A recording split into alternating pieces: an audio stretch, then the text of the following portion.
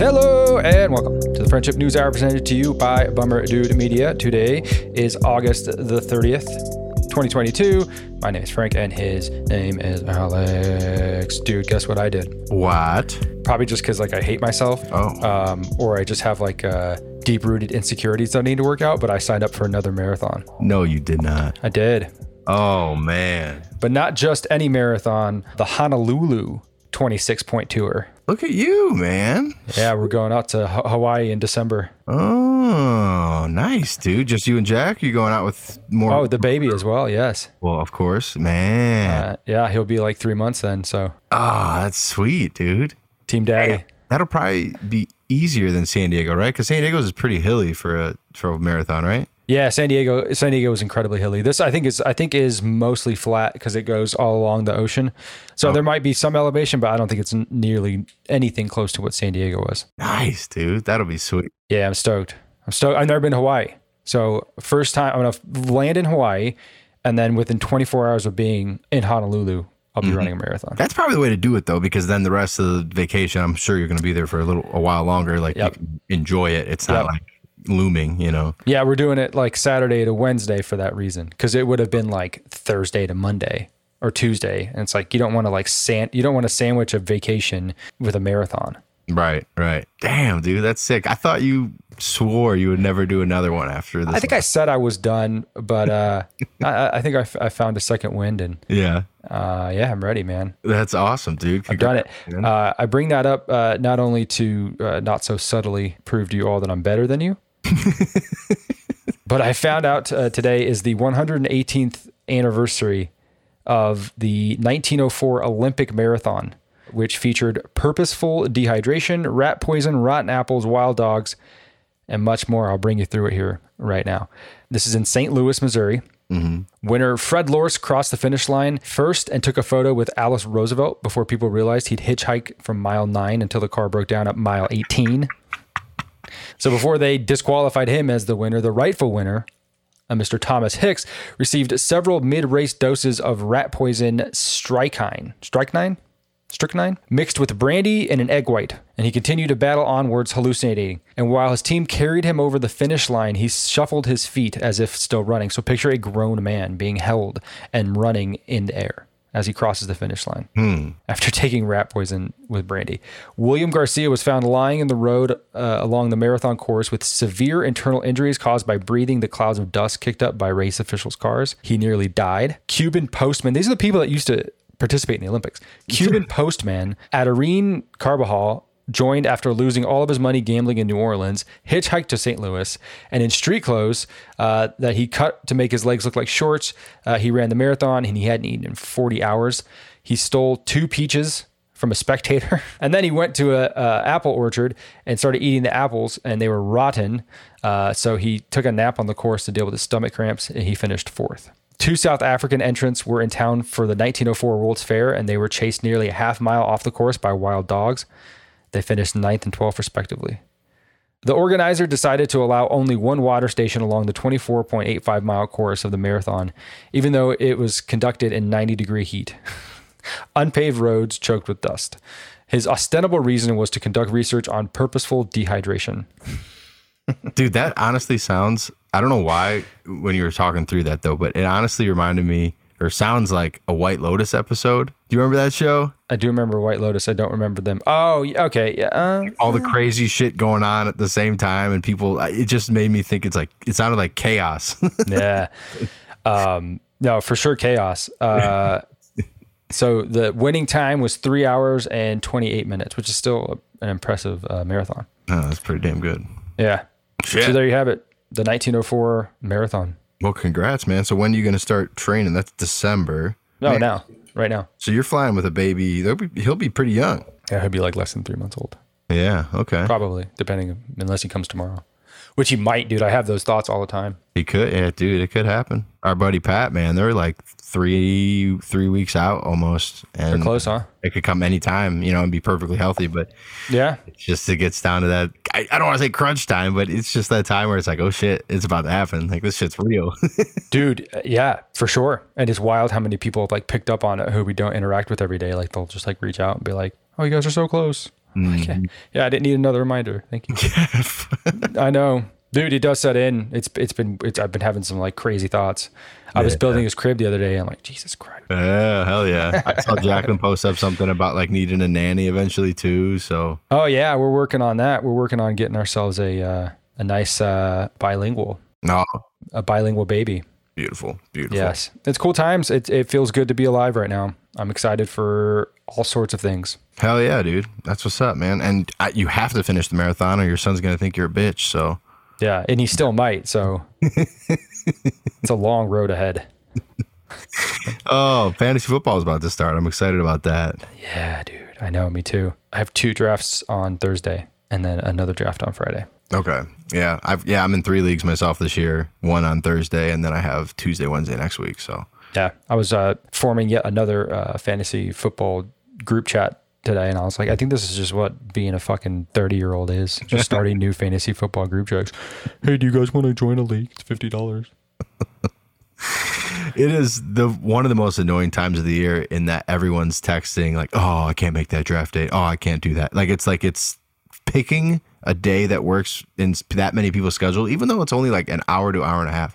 It's surprisingly hard to find a time that always works for people. I feel like at least in one of my drafts every single year, it's like just a fucking hassle of like group text fuckery. And it's just, you know, 40 text messages before you even get anything close to something. And then one person's like, oh yeah, that doesn't work for me. You're like, fuck. Dude. Yeah. It's a spectacle. Somebody should do a like documentary on just a bunch of dudes trying to organize themselves. But that's actually not very charitable because I am in a league with plenty of women who win. Yeah.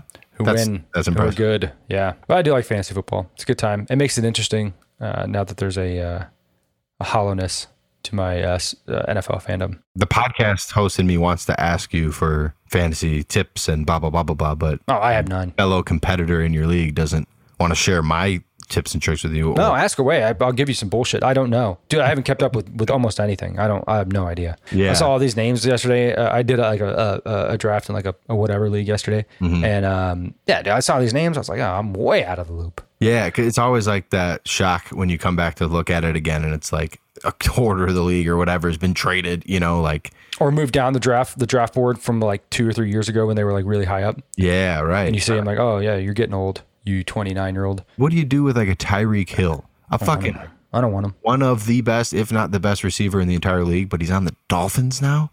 Like, what do you know he's got the talent, but the fucking dude throwing the ball can barely put it on the money. It's like, so you just gotta like, it's funny with football, with fantasy football and stuff. Like there's a lot that really goes into making a good team. Like there's a shit ton of luck, but like there actually is a lot that goes into that whole process to where it's not just like a blind bet of whatever gambling, whatever you're doing, where like you kind of know your odds or whatever at a casino. But like in football, like you're gambling a little bit, but like you can make, in sports betting in general, you can kind of make calculated moves and like kind of gambles. But it's a game that rewards inconsistency, so you're never going to be able to time anything correctly. It's honestly just mostly luck. But like you can put yourself in a good position just by being competitive and like keeping up and like working the waiver wire. Like if you wanted to compete in fantasy football, it wouldn't be hard to like make the playoffs every year if you were up to it, because you got to think in like most leagues there's like 3 people who like if they through 8 weeks just have a shitty record, they're gonna make it whatever, I don't care about this, and stop playing it and just kind of fall off. So you could make it happen, sure. I think. Yeah, but it is a big time suck. Yeah, it is, man. Huge, man. Yeah, way too much actually, taken away from work and studies or whatever. Speaking of studies, this Bill Maher starting his show last week. I know why you're happy tonight, because your bullshit liberal arts degrees are getting paid off. Isn't that great? Yes. President Biden made it official. He's going to pay off for giving over $300 billion in college debt. And today he was voted the sexiest man alive on SugarDaddies.com. No, the kids were giving up on him. Now they love him. I was on Melrose Boulevard today. Oh my God! Everybody's wearing aviator glasses, and they're all getting no malarkey tattoos. It's amazing. Kids. Comedic stylings of Bill Maher. Does that affect you, the student loan cancellation? No, it doesn't. I am one of the Americans that have paid off their student loans and do good for you. get to reap the benefits of this particular decision, which is a little upsetting. Yeah, I bet it is. I bet it is. I don't really necessarily have a problem with like people getting their loans paid for. Yeah. I guess I don't have a problem with the sentiment behind that. But here's the issue that I have, like the big issue, and I guess this is like the issue I have with anything that the government ends up doing. It's just a little fucking coupon. Did you hear Tim Dillon on Joe Rogan recently? And he went in this big rant. He's talking about in the future, it's just going to be like goodies. It's just going to be like the government giving you goodies. And this is a perfect example of that. It's just a little goodie. Here you go. Here, have this piece of chocolate. What isn't addressed at all is that these government loans are guaranteed. So there's nothing stopping this big giant freight train of student loan debt that we know is hurtling down this hill. We know this is happening because the government guarantees student loans. So the student loan providers will give them to everyone and anyone who has a pulse. So we're not addressing that issue. We're just saying, oh yeah, this is an issue. We're going to help you pay for it. Okay, cool, fine. It will affect me. It'll affect Jacqueline. We'll get some stuff paid off. That's awesome. But what about the next generation of students going to school? Are we just going to like hope that they get the message that college is a scam and college attendance goes down so people stop taking on debt? I mean, to me, that seems to be the only solution, because if we're not going to stop guaranteeing these terrible, terrible loans, then what the fuck? Because at the end of the day, even though you're 18 and you're an adolescent and you don't have the capacity or the wherewithal to understand the decision that you're making for the rest of your life or your future, it's still a decision that's being made. And it's still, you're signing on the dotted line. And it's still something that anybody who took student loan out, that's what they did. So it's frustrating to see action taking to just kind of massage the issue and not like really get out the root out the center of it. It's a little frustrating. Yeah, it is. And then like from my standpoint, it's frustrating because it's like I didn't have an incredible amount of student debt, but like I did have debt, and I paid it. I made a priority as soon as I kind of graduated to pay that shit off. And then it's almost like, well, if I would have just not that I could have known in hindsight, but it's like if I would have just let it go, maybe I'd be 10 grand richer right now. And it sucks. Like, I guess there always are going to be people that are going to be offended in any kind of situation like this, like feel like they got slighted. But I would feel like an asshole if I like just paid off my debts and then then they pass this. It's like, what the fuck? So that sucks, but it is good. Like, it's going to help a lot of friends of mine, a lot of family of mine. And sure. Like, I think on the whole, it is good. But I agree with what you're saying, where they're kind of maybe missing the mark on the bigger problem or whatnot. But sure, man. I mean, I think selfishly, you definitely have a gripe. But my heart goes out to the next generation of kids that get looped into this, this scam. It's because that's what it is, man. It's nothing short of a scam. College is a scam. If you're not going to college to be an attorney, to be a doctor, or to be an engineer or an accountant, then you don't need to go to college. And even the accountant, you can learn that. Doctor, attorney, engineer, boom. Those are the only three where it really makes sense. And then even then, if you don't have money to pay for that, you probably should go do something else first. Yeah. And that's not the message. Is there's no message of frugality. There's no message of maybe taking a year or two and sorting some stuff out before you go straight to a 4-year and fuck around and put yourself into a ton of debt. That's what I hope the message would be. This is the U.S. Open week in tennis. It is, dude. And it is the last big week that we will ever see Serena Williams play professional tennis. So it is. And while this will be an iconic U.S. Open for Serena Williams, certainly won't be the most iconic U.S. Open for Serena Williams. She has a sordid history in the U.S. Open, bro. Yeah, what do you mean? Do you remember in 2009 when she was playing then unranked Kim Clijsters? I don't know. Okay, she's playing Kim Clijsters. It's the semifinals of the U.S. Open. It's obviously very contentious. There's a lot going on. She loses the first set and slams the shit out of her racket. Just completely wrecks it, and the umpire gives her a code violation. So it's in the second set, and I think it's like break point. And if she loses this point, she goes down 2 games in the second set. And so like everything's riding on this. Mm-hmm. And the line judge calls a foot violation, and she fucking loses it. First of all, terrible call, right? Like, doesn't need to be made. Wasn't a violation at all. But she absolutely loses it, and she turns to the line judge, and she says, "If I could, I'd shove this ball down your throat and kill you." This is what she said to her. Yeah. The heart of a champion. So then you ain't lying. and so then the umpire calls the line judge up and asks her what she said. And then she gives Serena another a violation for verbal abuse. And then it disqualifies her from the U.S. Open. She's had problems before, man. She played Naomi Osaka, and I think it was the finals of the U.S. Open. Finals, U.S. Open 2012. Yeah. 13, and she something like went that. the fuck off at the line judge. Well, do you remember what happened? So she actually got this rule changed in tennis. She got in trouble for being coached by her box, which is like, for some fucking reason, frowned on in tennis. You can't be coached, which I think that's no really sense to me, weird. because in any other sport you can be coached. You are Right. There's a coach on every team. So your coach can sit in the box next to the fucking court, but can't technically do anything, make any motions, do anything towards you. And they said that her box was getting too worked up and that there was some kind of talking going on. That rule has since been changed. I think, honestly, because of the situation that happened. But Right. I always remember Naomi Osaka was like, there's a documentary about her life, which is actually really depressing. But she was telling about how when this happened, and she's like, I won, and like it was like my first major. I like don't know even what to do because I'm so young. But like I'm on the inside, I like feel like shit because my idol is like basically bitching that I won on like default, basically, you know, even though Naomi went on to beat her, you know, like throughout the whole match anyway. But like at that point, her, you know, Serena's mental was cracked. Yeah, I guess they gave Serena a thumbs up or whatever, and the umpire said that they were coaching, so she gave her a violation. Mm-hmm. And Serena, when that happened, was like really polite and was like, "Look, I can understand what you thought you saw, but I'm not a cheater.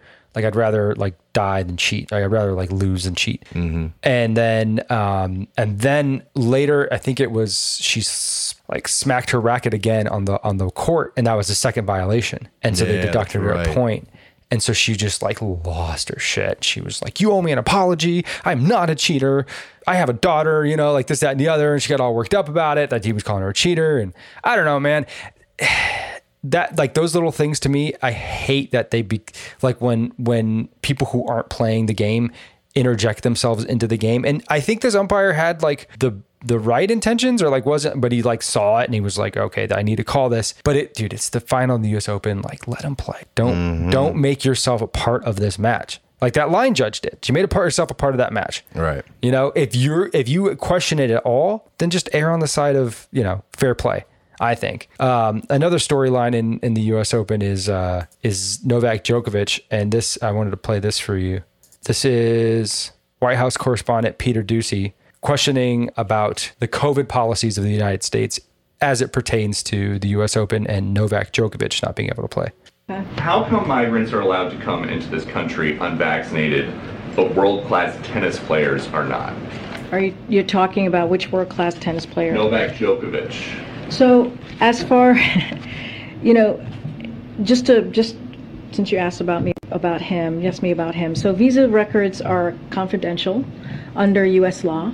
Therefore, the U.S. government cannot discuss the details of individual visa cases. Due to privacy reasons, the U.S. government also does not comment on medical information of individual travelers as it relates to the tennis player. Look, the questions regarding vaccination requirements is I defer you to CDC. This is a CDC requirement for foreign nationals. This is something that they decide. This is something that is up to them. The U.S. Open and their participant protocols, I refer you to them. They have their own specific protocols as well. So they're two different things. But so how is it two different things? Somebody unvaccinated comes over on a plane. You say that's not okay.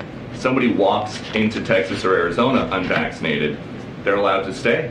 Why? But that's not how it works. Like we actually no. I know that's not what you guys want to happen, but that is what is happening. But that's not. It's not like somebody walks over and that's not how. Exactly what's happening.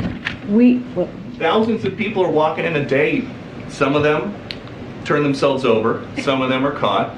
Tens of thousands a week are not. That is what is happening. Got her, bro. She was flustered. Yeah, flustered for sure. Well, Damn. So if you don't know, Novak Djokovic is not playing in the U.S. Open because he's unvaccinated and he's not a United States citizen. And the United States will not allow foreign nationals to fly into the United States without proving that they've been vaccinated.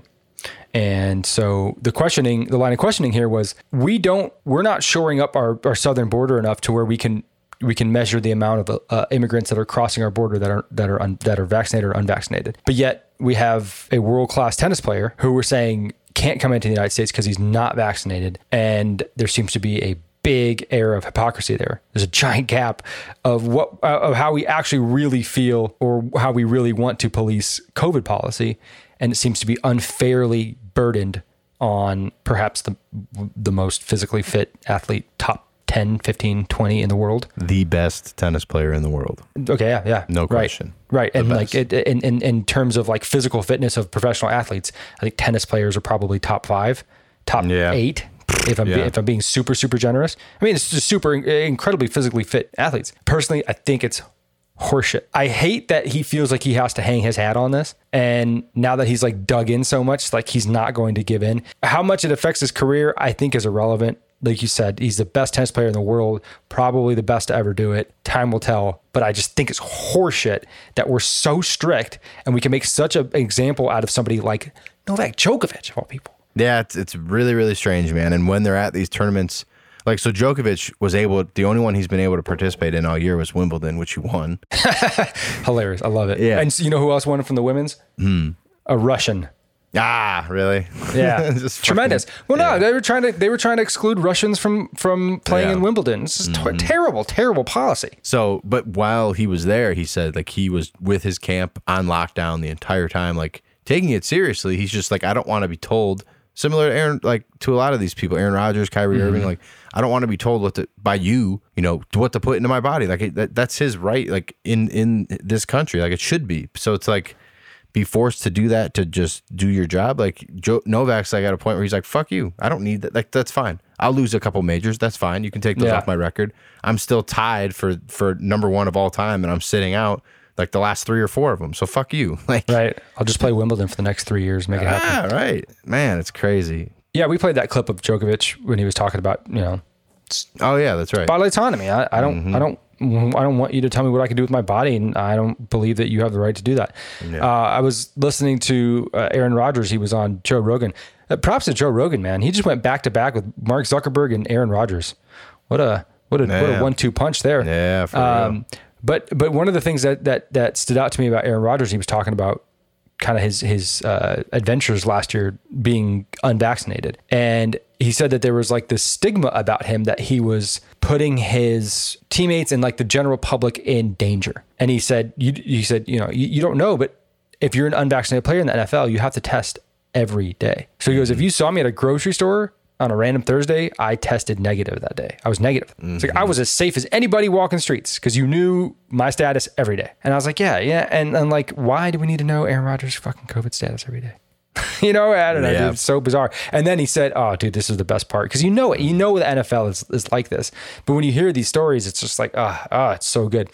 He said that the testing protocols changed immediately when the playoffs started. Oh, really? Immediately, yeah. Because they don't want to have people missing. Nope. Can't have Aaron Rodgers sitting out the NFC Championship. No way. Only test if you're symptomatic. That was the guidance. As soon as the playoffs started. Oh, wow.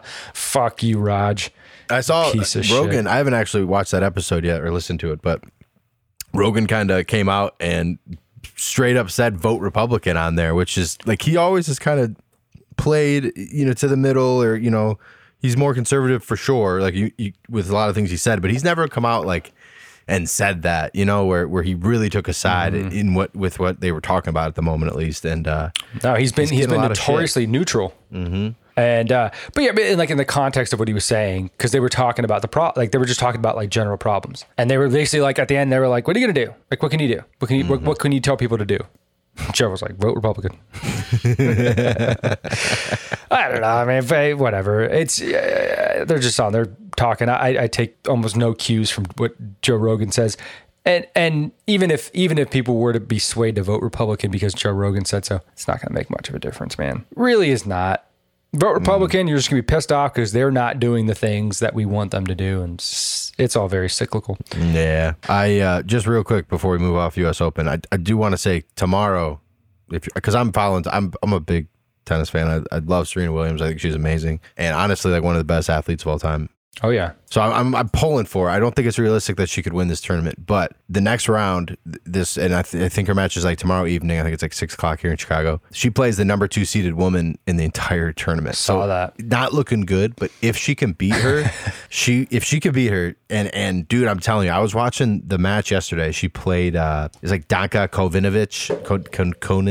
I don't know how you say her last name, but it was something very Eastern European or something. But it was insane to like listen to the crowd on during every single point, every single game. Like, really? They were going crazy for Serena. Like, I feel bad for her competition in this tournament because no one is rooting for them. Like, good. She's in America. Yeah, fuck yeah, good. It's awesome. So if Serena can kind of feed off that, she won yesterday. I think it was 6-3, 6-3. I'm pretty sure. Yeah, it was back to back. If she can beat this Annette Kotaviet lady, that's the second seed, she doesn't face another high seed, I think, until like the quarters of the semis. So like Serena could go on a little run here, bro. It's very possible. So tune in for that, man. Go America, go Serena. Damn. That's awesome. Yeah. I'd love to see some crazy stuff happen. That's just like any player. Yeah. I think that's why, Tiger Woods still gets so much run when he plays. I was just going to say, imagine how emotional we're going to feel when we watch Tiger like play his last announced like Augusta.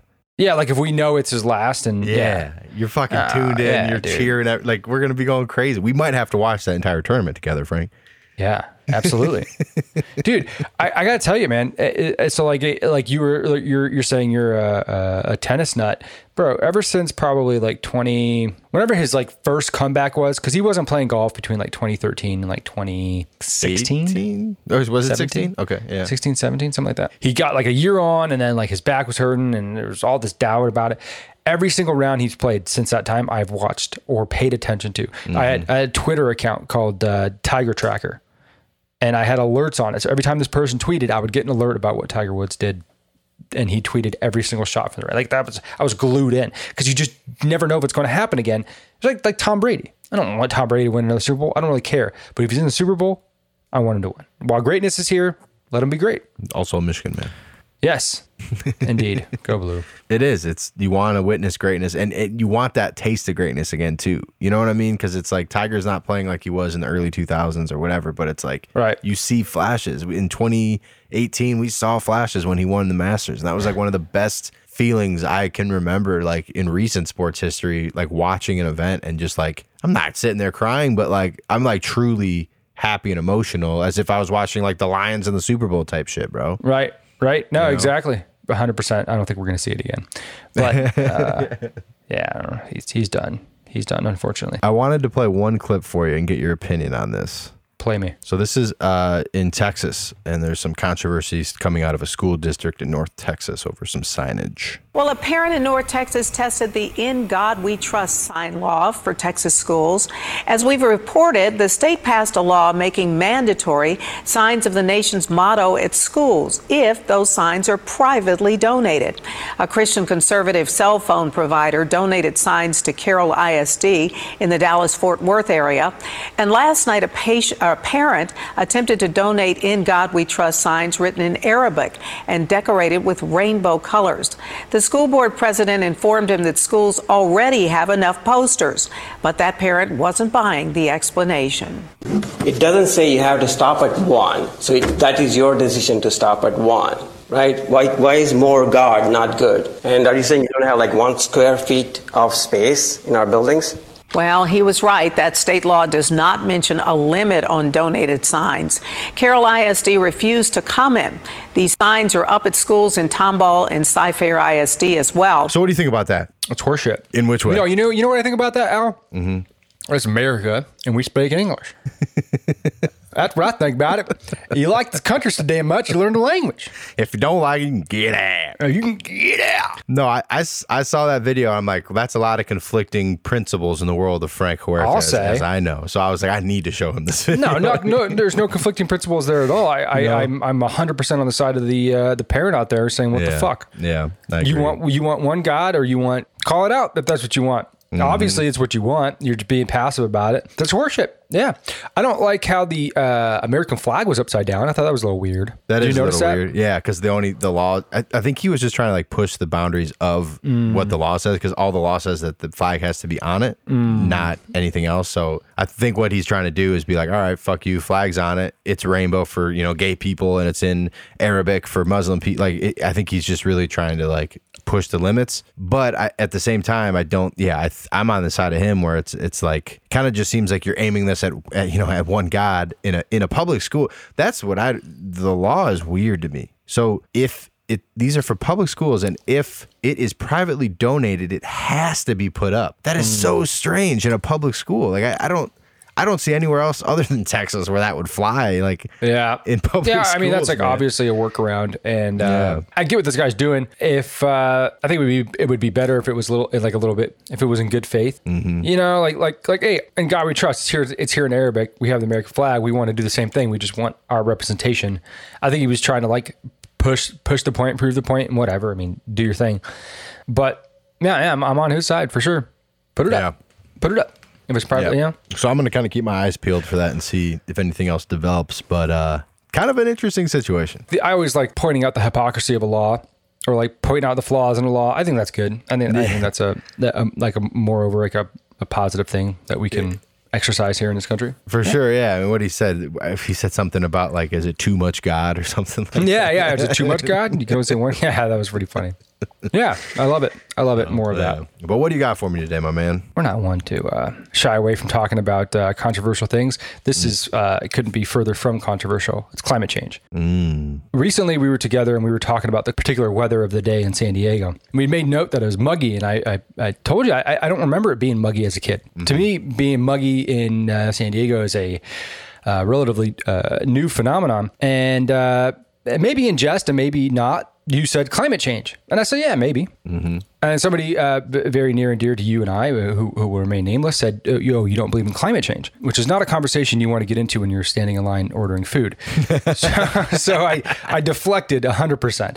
But it's a loaded question to me. It's a loaded question. Do you believe in climate change? Because to me, that you're asking one of two questions. Do you believe that the climate is changing? Or do you believe that the climate is changing in a way that will spell impending doom for all citizens if we don't act, and act immediately? I feel like those are the two questions being asked. Or are you a racist? Yes, exactly. It's a whole other show. It's very strange how politicized this particular topic has become, and really ran away from what the actual thing is. I would agree. I don't bring it up for no reason. I came across a climate declaration from this organization called Clintel, Clintel. And the declaration, signed by some 1,100 scientists across 25 countries in the United States. The declaration is that there is no climate emergency. And they start this off by saying that climate science should be less political, something you just said. While climate policies should be more scientific, in particular, scientists emphasize that their modeling output is not the result of magic. Computer models are human-made. What comes out is fully dependent on what theoreticians and programmers have put in, including, but not limited to, hypotheses, assumptions, relationships, parameterizations, stability constraints, etc. Unfortunately, in mainstream client science, most of this input is undeclared. To believe the outcome of a climate model is to believe what the model makers have put in. And so the whole argument here is we recognize what the science is telling us, which is objectively that the climate is changing. Specifically, that there is a higher carbon concentration in our atmosphere than there was 10 years ago, 20 years ago, 30 years ago, so on and so forth. It has been a trending upward climb of carbon emissions. The argument here is that what we are doing to model that into the future is flawed.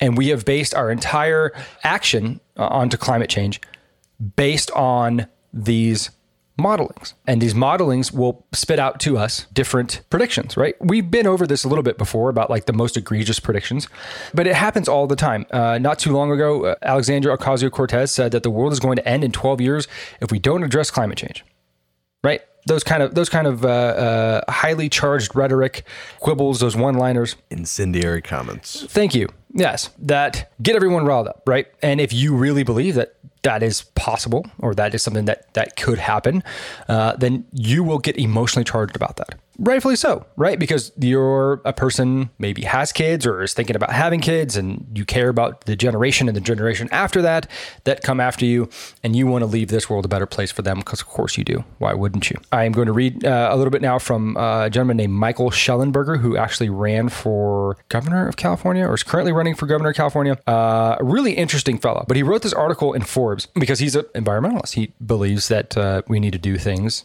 to curb climate change. And he has a problem with the hyperbole of climate change, right? He says, first, no credible scientific body has ever said climate change threatens the collapse of civilization, much less the extinction of the human species. Up top, right there, boom. Nobody believes that because of what's happening, the extinction of the human race as we know it is going to occur because of carbon emissions or because of climate change or what have you. That's just not a receiver accepted thought, theory, hypothesis, whatever. But still remains the highly charged rhetoric that we see all the time. He makes a point about the death toll from natural disasters. This climate declaration, one of the first things that they say is that there's no adequate evidence to suggest that natural disasters are being supercharged or being affected in any measurable way from climate change. This is their declaration, right? This is what they're saying.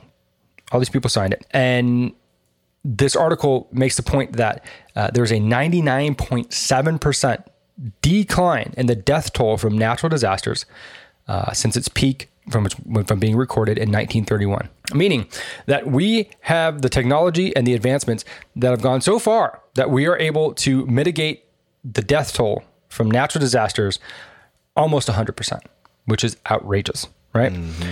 In 1931, 3.7 million people died from natural disasters. In 2008, only 11,000 did. I'd say that is a job well done. Mm-hmm. Kudos, bravo to you all. But there remains a sort of fear, right? A sort of impending doom, if you will. There's even research that suggests that young children, are suffering psychological effects of the impending doom of climate change. So we all bring this up. I bring this up. I think it's important to bring up because there are ideas out there that would suggest that perhaps the level of alarmism has been cranked up to 11. And that it's if your ultimate goal is a cleaner earth and one that has better air for your children to breathe and better conditions for everyone to live in, then perhaps we dial that down a little bit. So we can address the issues forthrightly. Here's physicist Brian Catt talking about the alarmism as pertains to climate change. Are they right to panic? No. They should relax, basically, simply because if they were to go and look at the natural history of the Earth, which has all been unravelled since these climate myths were created by the UN, they'd find that actually what is happening now is almost totally normal. And the Earth, on the short term, forget ice ages, that's a confusing thing, but for the last 10,000 years, which is a short warm period within an ice age cycle, it goes up and down about a degree at the equator, 2 degrees at the poles, about every 1,000 years. And it's perfectly normal. And the rate of rise now, before people start, obviously people might phone in with this one, the rate of rise is not unusual either. It's about 1 degree in a century. And it goes up and down it can go up and down a degree while it's doing that. Yes. And that's a global average over 30 years. It's not the weather. So we've got on one side, we've got the Intergovernmental Panel on Climate Change. We've got thousands of supposed experts, all stuffing stuff into their models. Why are they wrong? Well, because their presumptions that they feed into their models are wrong. And I think we talked briefly about this. It's called GIGO, garbage in, garbage out. That's the point. And one of the assumptions they put in is there's no natural change.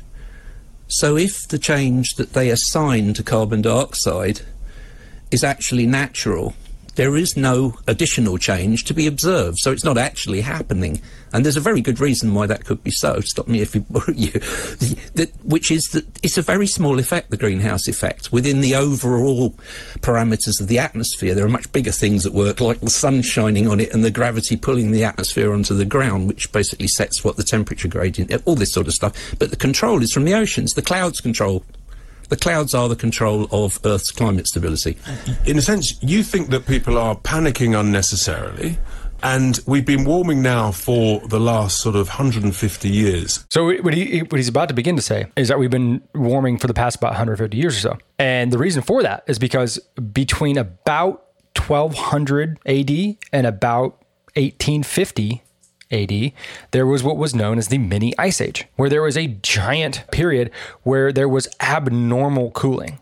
And it's marked by different phenomenon throughout that period of time, to where they call it that mini ice age, where there was cooling in the world. You saw ice fairs on the River Thames, things that you would never see today.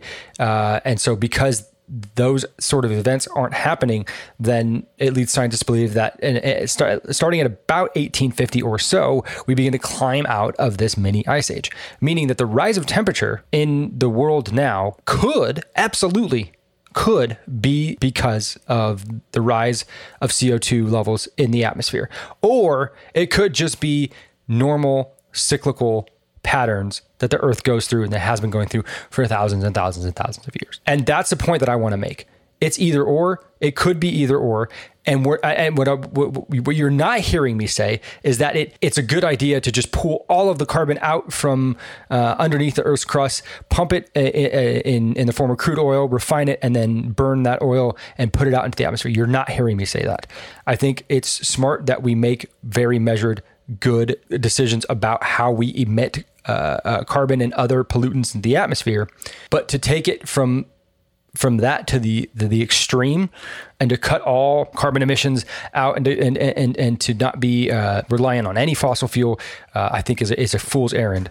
That I'll play a video here in a second, but I feel like you had something to say. Yeah, I feel dumb asking this question, but is the main concern with global warming is that the amount of CO2 that we're outputting with engines and combustible engines and all the different kinds of industry that we're doing now, is that carbon is eating into our ozone and destroying that, and that's what's warming us? Because on the other side of that, when I think about CO2, it's like that is the basis of food, like for all like plants and like any kind of like bio thing in this world. So like, why is that bad?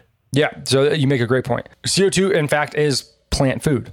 And there is a global greening effect that is going on right now because of the rise of CO2 levels, right? There have never been more trees in the world than there are today. That's one myth that I'd like to also expel. There's no worry about us losing, forests and whatnot. Now, in specific locations, will deforestation happen? That probably shouldn't happen, yes. And that's something that you can address. But like globally, we're not killing the planet by taking all the trees. There's never been more trees than there have been here and now, August 30th, 2022. The worry is that since 1850, there has been a dramatic spike in CO2 in the atmosphere. Not just like a rise in CO2. It's been like, here's been the levels and here's where we're at off the screen, right? So everyone's like, holy shit, that's a lot of CO2. And we've been noticing that since about the 1950s, 1960s. We've been realizing that we were emitting a lot of carbon into the atmosphere. And then the story goes that because of that, the Earth is warming. Is that because the ozone, it's eating at the ozone, and so we're not necessarily. We've mitigated that mostly. That whole ozone deterioration, getting rid of chlorofluorocarbons and things like that. Okay. The worry is that because of so much carbon in the atmosphere, that it creates what's called the greenhouse effect, which traps like hot air from going out.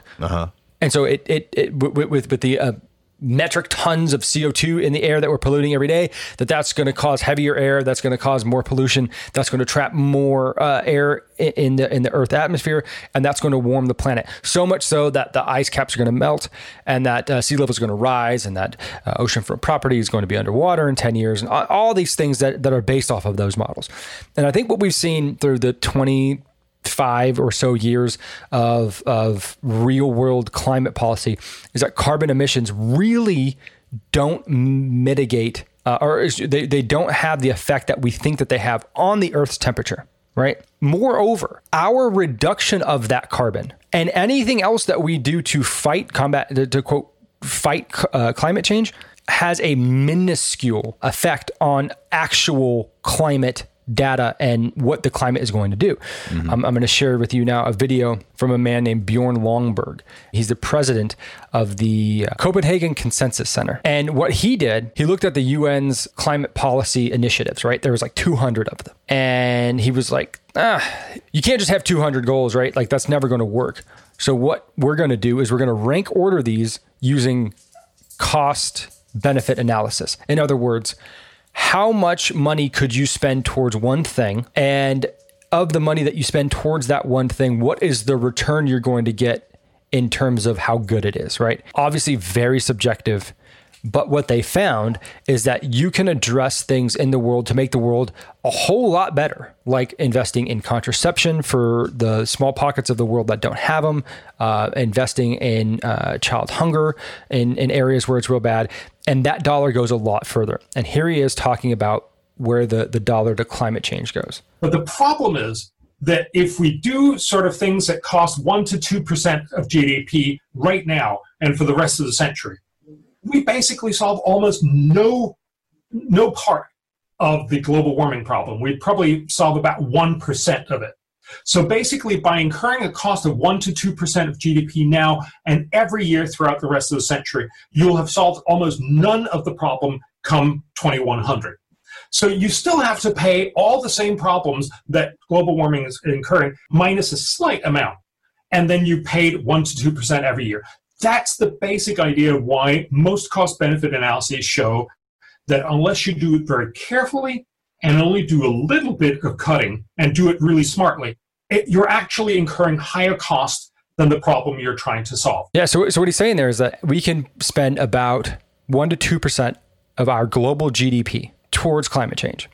Even if we think that there is, there's like a apocalyptic event to happen at the end of this century due to climate change. So we're going to spend as much money as we can to combat that. Even if we did that, we would only solve about 1 to 2% of that problem, meaning we have zero chance to change the Earth's temperature and the Earth's climate. And why is that important? Like you might be thinking like, okay, fine, but I still think it's a problem. It's enough of a problem to where I'm willing to overlook all this and say full steam ahead. Well, the United States government just passed a bill called the Inflation Reduction Act. A whole other episode of why it's called that and why it does none of what it says it does. but we invested $369 billion into climate change. All right. So we're spending all this money, and really what we're trying to do in America, at least, and the world over, when you're talking about like Paris climate accords and things like that, what we're trying to do is cut carbon emissions. We're trying to solve like 1% of the 1% of the problem that the Earth is now experiencing. Right. If I can drive this point home, when I worked for Airgas, we would sell welding gases, right, to these companies. And these companies were always like kind of hitting us on the price of the welding gas. It's too expensive. Okay, I can save you 15% on this welding gas. Well, that welding gas in your company is only worth about 10% of your expenses. 40% of your expenses are the raw materials that you need to weld two pieces of metal together. I can save you 50% on that 40% of your costs. And then I get to sell you this at this price. Does that sound like a fair agreement? That is what we're doing with climate change. We're trying to solve the very small percentage. We're trying to save 15% on 15% of our costs, when in reality, the rest of our costs, if we were to focus investment into them, we could help solve the problems over here way faster with way less money than what we're trying to do with climate change. Essentially, what we're just saying is like our actions are misguided towards how we want to solve climate change. But what we're not saying is we're not denying that climate change is real, and we're not denying that it's a problem. We're not denying that it's something that deserves attention. And that's so important, because as soon as you start raising these questions, that's immediately what will come down upon you is, oh, you're a climate denier. You don't believe in climate change. No. Further from the truth. The response that we're making, the people that we're trusting in have failed us, and we need to redirect our course. The way that they end it, after kind of going through and making a bunch of points here, is they say, our advice to the European leaders is that science should strive for a significantly better understanding of the climate system, while politics should focus on minimizing potential climate damage by prioritizing adaptation strategies based on proven and affordable technologies. And I think that's really well put. I think like this is obviously aimed towards European policy, but I think that there's a lot to be taken out of this for us as well. Yeah, you bet, man. And what better scheme to get rich off of, if you want to put on your cynical tinfoil hat, what better scheme to get rich off of as a politician than a global crisis? Mm-hmm. Because this doesn't affect us. This affects everybody. We need everyone on board. We need to spend all these millions of dollars. Where are we spending them? What are they doing? If we listen to people who are running a cost-benefit analysis of the things that we're doing versus the things that we could be doing, then maybe we could hold our politicians, our policymakers, the people who are spending our money to account and say, hey, we know that we can do this, this, and this to help solve a ton of other issues, but yet we're putting so much money into making sure that so California Air Resources Board just last week signed a policy into law that will ban the sale of new cars in 2035 that are of a combustion engine. So no combustion engine vehicles after 2035 in California. And you have to ask the question, why? Why are we doing that? To what degree of us doing that does it make a difference in the goal that we're trying to reach, which inevitably will be a better planet for your children and their children after them? And what we can't do, what we absolutely can't do, is demonize oil. That is priority number one. Because our country is strong and rich enough to make a wholesale switch over to renewable energy. Brazil can't do that. India cannot do that. China, to some extent, China's already done it. But these poor countries, they can't do that. They are too reliant on cheap energy. So unless you're going to make electricity as cheap as possible, way cheaper than fossil fuels, then to bring these people up to a standard of living that's acceptable and then get them to switch over, you need to continue to make fossil fuels cheap. And because of our focus on carbon emissions, we are demonizing oil, and we are making it more expensive for these developing countries to then pull themselves up out of poverty and make a better lives for themselves. And I think that's really what gets lost in translation here, is that there are people in poor countries that we're not focused on because we're so worried about sniffing our own farts up here in Sacramento that we can't lend our attention to these poor countries that absolutely need cheap energy to get to where they need to be. All right. So one more thing before we get out of here, though. I saw, coming out of your state, actually, I was waiting for you to bring this up because I was like, fuck yeah, I'm prepared about it. But you didn't. So I'm still prepared about it. So fuck you. Indeed. It looks like California lawmakers today approved a big ass fast food workers bill. Did you hear about this? I have not a clue. Dude, so this is a bill that even Gavin Newsom is against. That usually sounds like a bill that I want to pass. The Senate, your guys' Senate approved this 21-12, and then the Assembly sent it over with a 41-16 final vote to Newsom. Okay. So basically what this does, while a lot of people are against it, is it basically unionizes all fast food workers in California by laying like really union-like guidelines for how everything's like with their benefits, wages, like how they're going to be treated. All the shit that you would argue for in a union kind of contract negotiation, it grants all of them, right? Like as soon as I guess this would go into law, all of those rights across the board. The only thing that they did is they added in a cap so that you can't be paid more than $22 an hour going through to the next year. They're touting it as a huge step forward, the biggest labor contract or law passed in years and years and years. And it's surprising to me to see there's a lot of Democrats that kind of oppose this because of like all what they're saying will be huge increased costs. You know, they're already there with inflation, but now all these people are going to have to pay people way more, give them way better health care. Do all like change all their policies, and it's not even Starbucks wants to unionize, so Starbucks and the union, you know, those workers sit down and negotiate a contract based on them. This is like across the board, so it's like a lot of people are worried that it's not necessarily going to cover everyone, but it's just really broad strokes in an effort to just like fuck you to corporations in a way. Yeah, sounds like California to me. Yeah. It's just it's really interesting to me because I was part of a union, and then you know I was about it, and I was a steward and all this other stuff. But to me, it just doesn't seem to make sense. They talk about Jesse Lara, whose family owns 34 El Pollo Locos out in your way in LA and San Diego, and they think it's actually going to do more harm to the company than good for over 1,000 employees that they have, stating it unfairly assumes that we rip off our employees in order to make a profit. When most of us are like struggling just to get by with inflation, it's killing them. And he says that the higher wages and benefits would force restaurant owners to raise their prices and cut workers' hours to make it happen. And it's like, what does that do? First of all, have you ever been to an El Pollo Loco? No, I've always wanted to go though. I've seen it. Dude, okay, quick aside, real quick. I was in Airgas like account manager training, and they brought a bunch of people from around the country into Long Beach. And one day they had El Pollo Loco catered. El Pollo Loco is just like, I don't know, it's like Mexican chicken, right? Like open flame grilled chicken, rice and beans, whatever. It's super like generic, like lightweight Taco Bell status. It's good. I don't mind it, but it's just whatever. And these people from out of state just fucking loved it. So much so that like the next week on the same day they had El Pollo Loco, and it was the talk of the training. Nobody could talk about anything else. That El Pollo Loco was going to be there for lunch. Yeah, dude. Imagine people being like, "Oh my God, 30 pack." Right. Yeah. So anyways, yeah. It's what's unfortunate is that it's not going to be until people are harmed until we realize that these policies, although probably had the best intentions, are completely asinine and stupid and crazy. You're forcing a bunch of these corporations to bend the knee to whatever California's will wants to be, and you're not thinking about how these companies are going to have to stay afloat and what are going to be the unintended consequences of your actions doing this to these companies.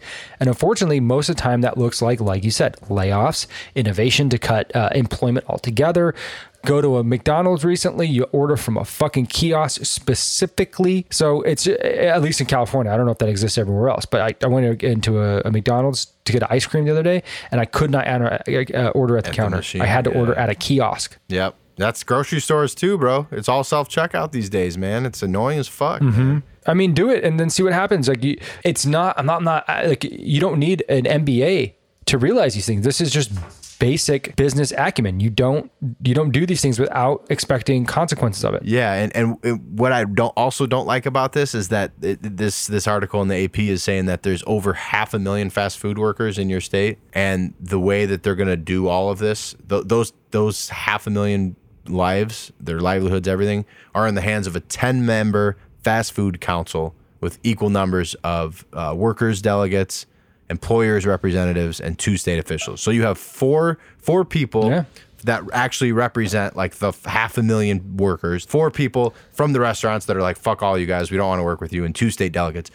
How do you actually like take care of all these people? It's such a broad stroke. Like, there's nothing that it's gonna do to really represent these people. If anything, it should be voted on if you really give a fuck about what all these people think and their working conditions and their money. Like, there should be some kind of democracy thing set up in place to like make sure that everyone's needs are being met, not just what these 4 people think. And it's not even like a Burger King, a Wendy's, a McDonald's. It's like, you can't even cover all the restaurants. You can't even send a delegate from each restaurant. Nope. You know, we're through the looking glass, man. There's no more doubt about it. This is just pure power grab from people who think that they're doing the right thing and that they have an obligation in their elected official seat to bypass the normal way of proceeding forward with policy in this country and taking it upon themselves. I mean, and that's like, excuse me, but that's, very socialist way of thinking. Well, apparently this is how they do it in Europe. Instead of, Starbucks having their own union for their workers, it's broad strokes fast food, kind of the same thing. So this is the first time it's happened here in the States, but it does look like it's moving forward.